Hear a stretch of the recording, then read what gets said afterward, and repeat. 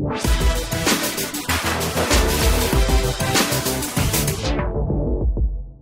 I'm Balázs Komar, and we are here at ICQ Tech Talks, and I'm really happy to introduce Sean Larkin. He's a program manager at Microsoft, and he's a maintainer at Webpack. We have another guest, Johannes Evalds. He's a developer for Webpack core team, and he's an open source contributor and a hiker, nature lover. Enthusiast. Okay. Yes. Enthusiast. Yes. So, guys, can you give us a brief of your history and how did you get to tech actually?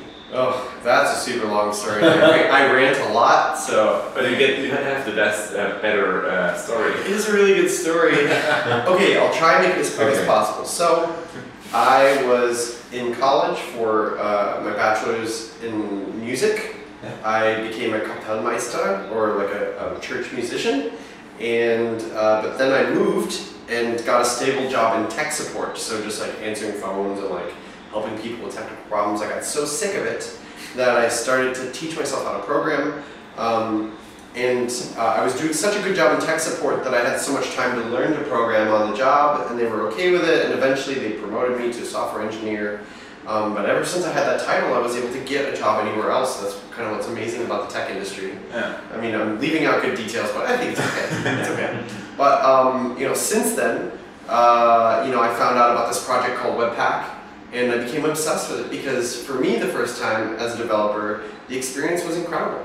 And ever since, I obsessed about it, and I wanted to be involved with the project, and that's how I met Johannes, who was helping maintain at the time.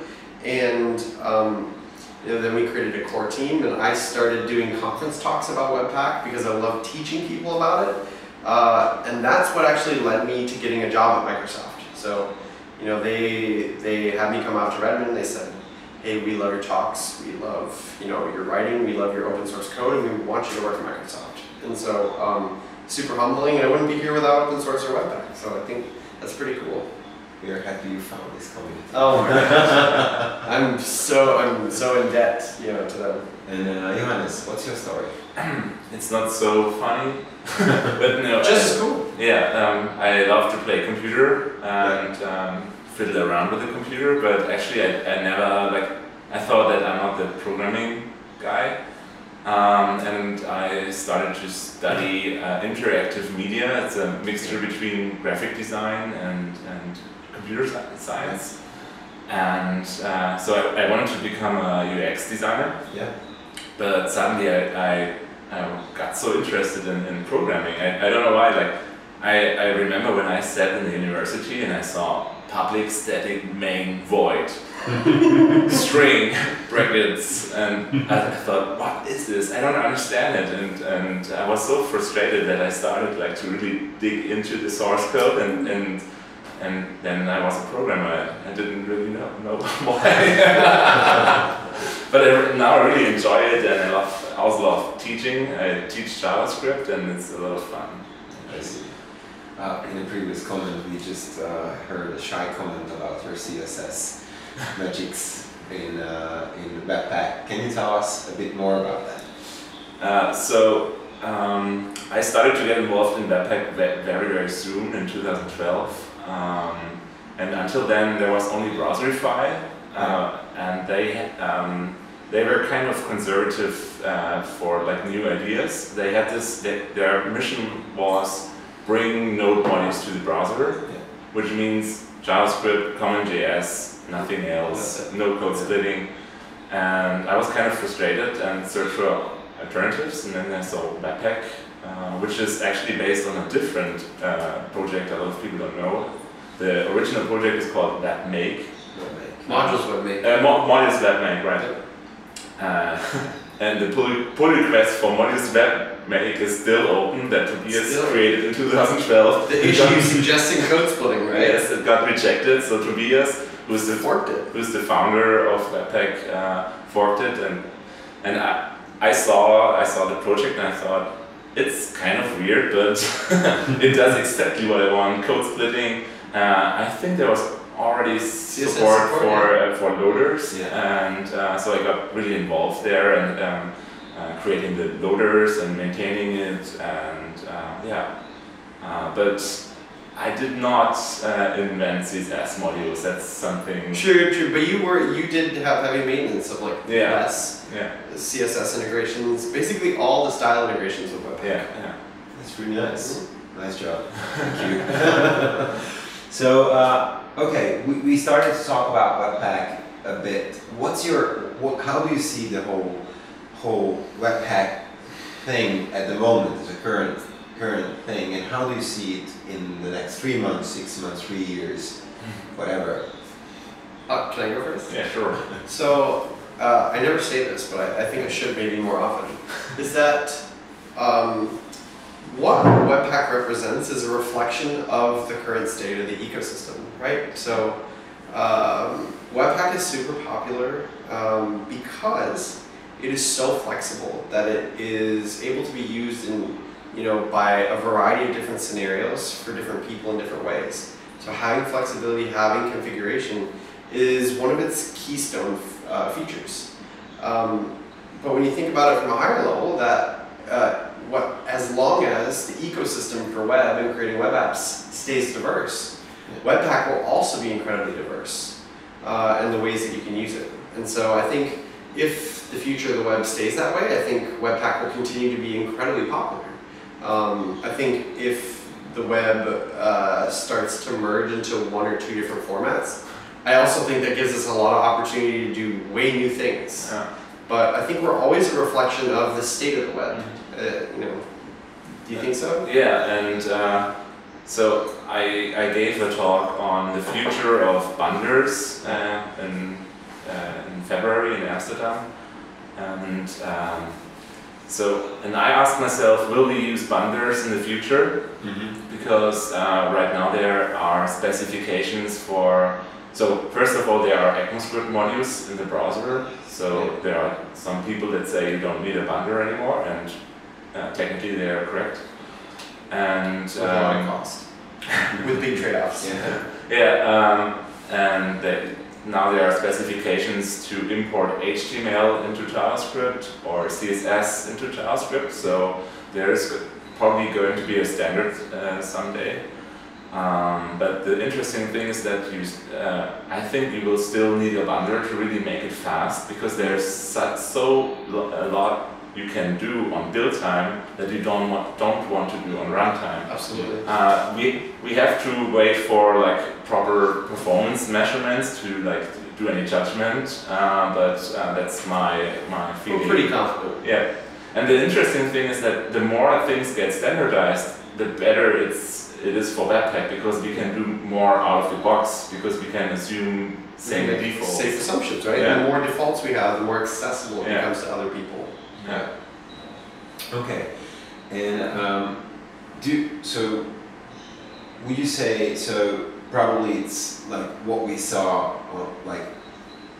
on the off stage is that everybody's using Webpack now, at least in this conference. So I can give you some stats if you're Can interested. you? Yeah. So I can speak for Microsoft. Okay. So Webpack is the 3rd most used open source project at Microsoft. So think of all the open source projects in the world. Webpack is number 3 most used across the entire company.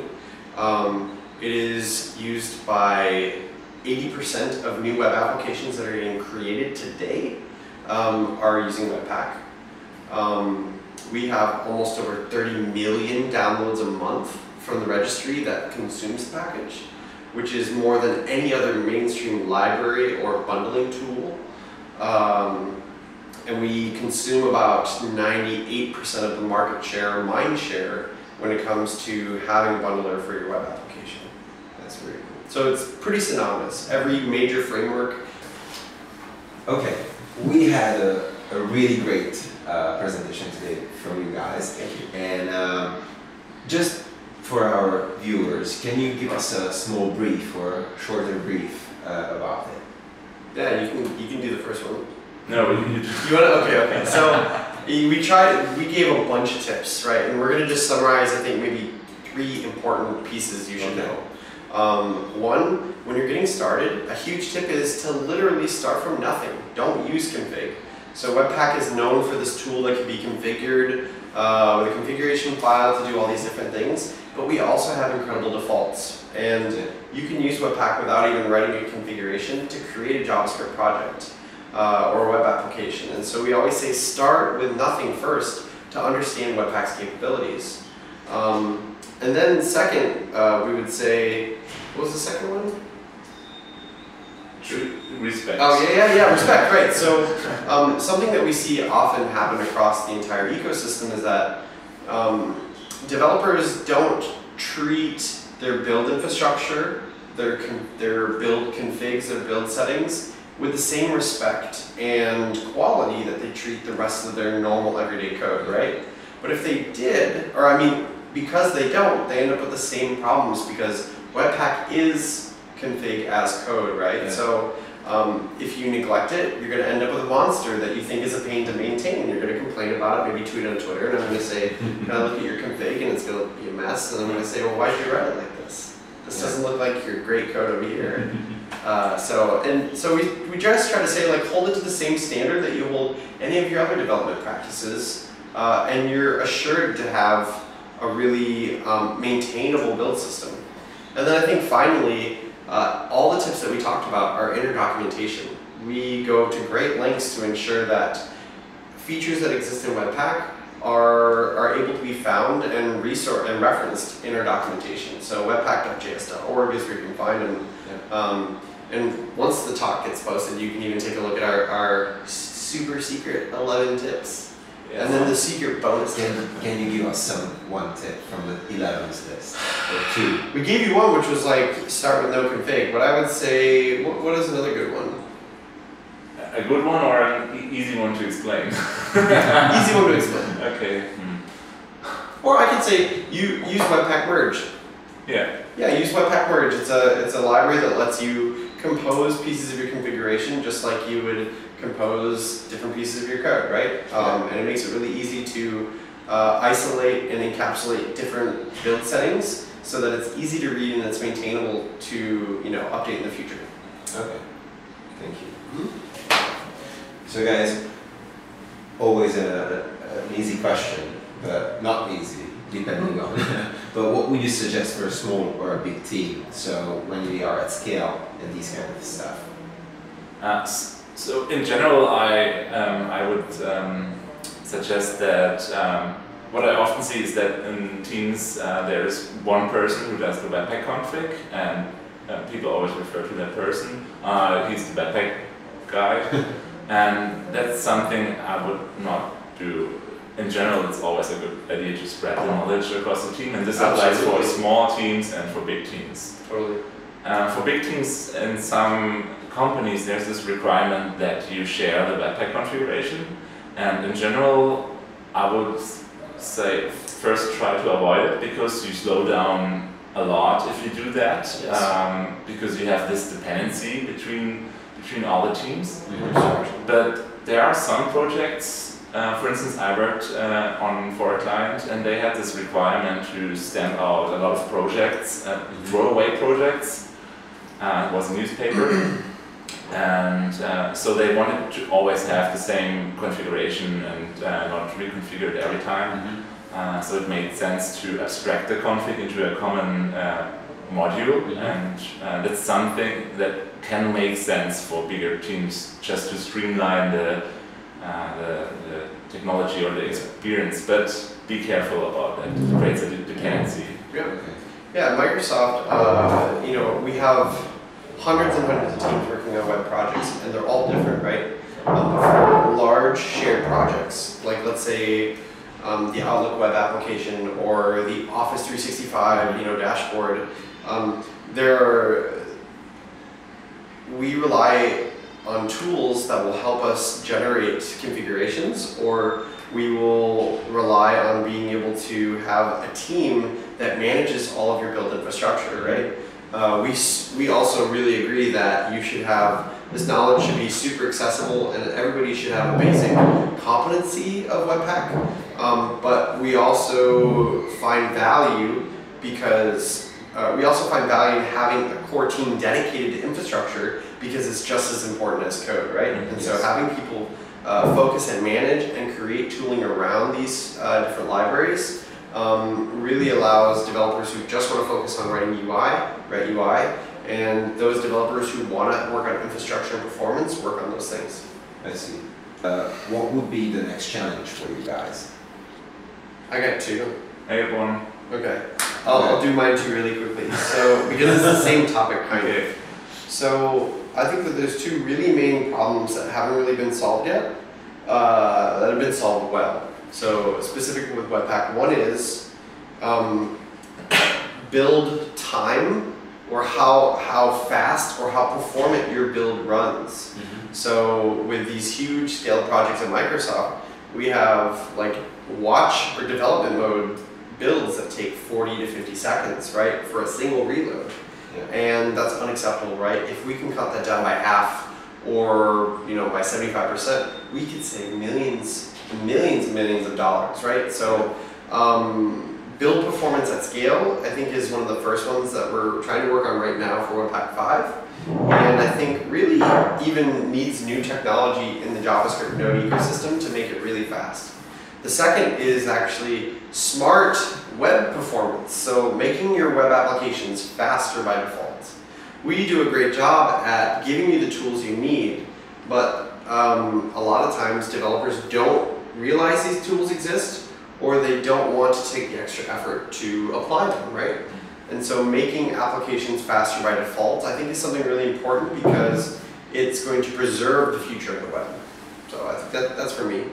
Your first point was my point. Oh, that's sorry. It's still for me. Okay. Nice. Okay. But what timeline shall we expect? I know it's hard to say anything, but what would be your ideal timeline? I mean, we don't have a timeline for, let's say, Webpack 5, right? Our motto is quality over timeline or date, right? So, or as Tobias, you know, the original creator says, when it's finished, when it's ready, when it's done.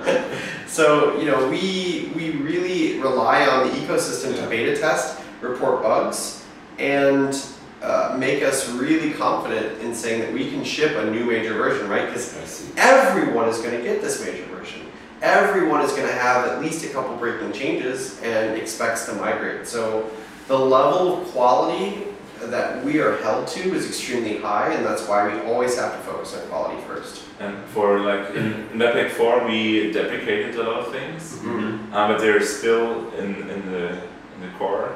But now the deprecation warnings show up, and in Webpack 5 these things will be removed. So we also need like give the ecosystem some time to adapt to the changes. And we gave them a whole major version to do. We gave them a whole major version in time. So yeah. Okay.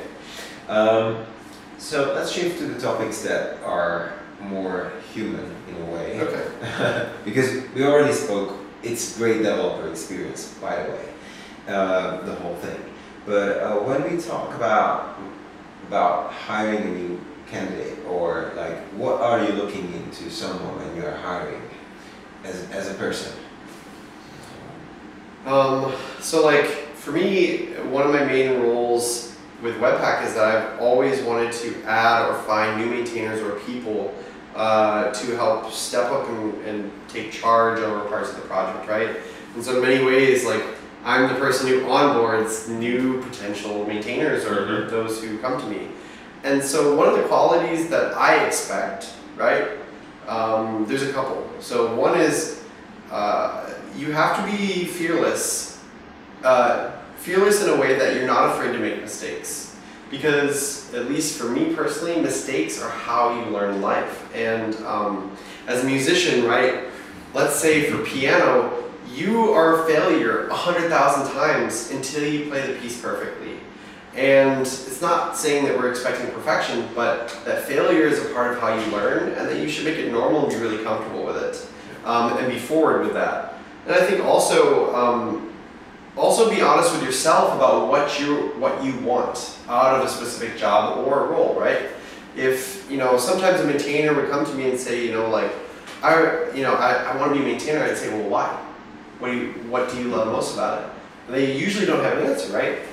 So, you know, I tell people, you know, be honest with yourself about what your intentions are. Do you want to become a great conference speaker? Do you want to, you know, work on some of the most used code in the JavaScript ecosystem? Do you want to work on hard, complex projects? I think being honest with yourself about what you want to do with your future is really important, because you're about to dedicate or commit to this time, especially if you're interviewing or, you know, nominating yourself to do this kind of work. So I think that would be my two. Yeah.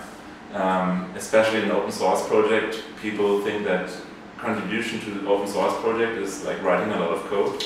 Totally. And I think people should have the right expectation about that, because I think, like, in the beginning, when you start an open source project, it is writing a lot of code. But then when the project gets adopted and a lot of people use it, the majority of tasks is reading issues, reviewing pull requests, giving feedback to pull requests, maybe sometimes run npm publish if it's not automated.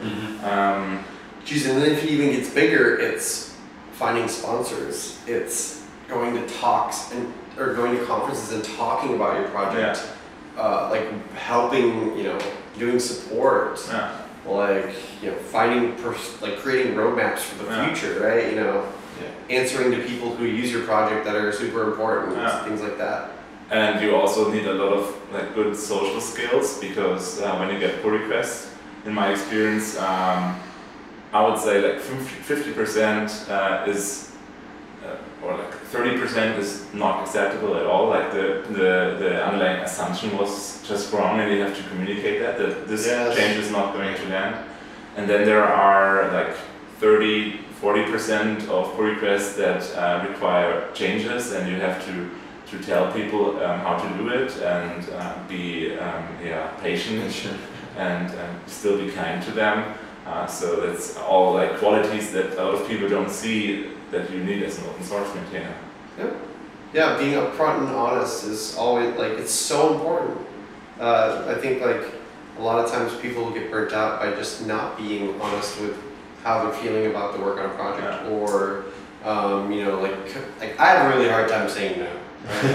You know, like I did an interview just before this. Like somebody goes, "Oh, will you do an interview?" I'm like, "Yes, that's fine." And then you guys are like, "What about us?"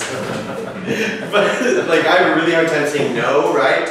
But that's another quality that, you know, is like, know when you gotta be able to say no to somebody. You can't always be a pleaser.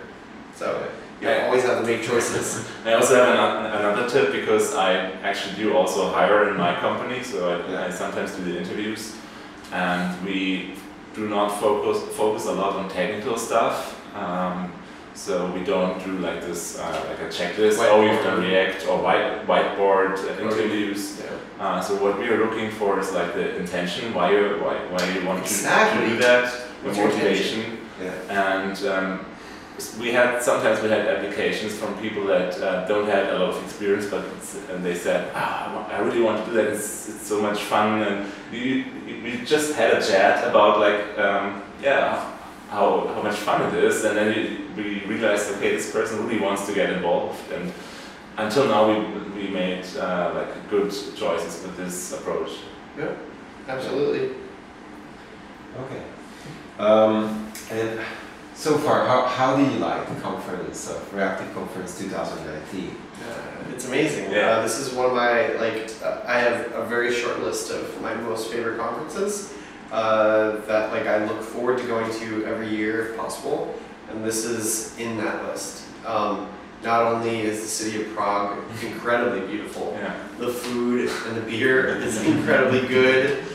The organizers take such good care of you. I couldn't ask for anything more. Honestly, there's nothing I can ask for also. This is a coveted conference to go to as a speaker, and because of that, the quality of the talks are also incredibly good. Even for speakers, right? It takes a lot to really like get me to listen to another talk, right? Because I'm usually talking with people, and it's like, but like for those to pull me in, the quality is so good. It's awesome. I want to say that with the quality. He always steals my... I'm sorry. I ramble. I talk too much. Our brains are still connected. And They are connected. You're absolutely right. You're absolutely right. Okay, guys, thank you for today and for this interview.